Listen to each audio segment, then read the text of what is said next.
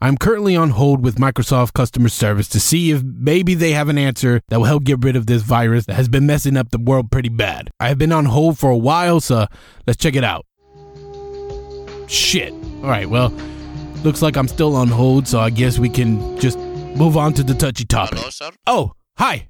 I'm still here. Oh, thank you for holding. So, you were looking to see if we could help you get rid of a virus, right? Yes, sir.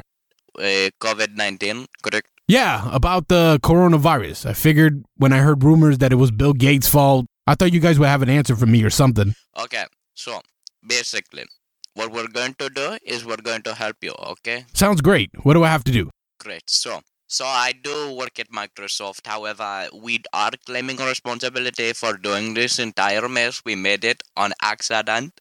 We are attempting to make chimpanzees super powerful, very strong. So, what I'm going to need from you to help you out is a person's information, so I know that you are going to mess us up. So you're going to want to give me your PayPal information, and what you're going to want to do is go into your PayPal account after installing its software, and then we're going to be able to help you.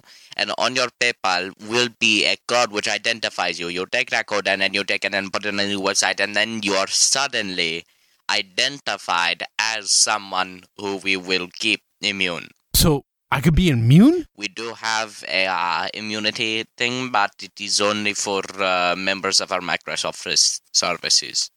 Okay, sound all good? Sounds good. What do I have to do again? Okay, so on the website where you were able to contact us, you're going to want to download the software known as Spy Software 5. Okay, cool. I have to put you on hold for a moment so I can talk to a different customer. I will be right back. Damn it. I'm going to be on hold for 3 more days, so let's just move on.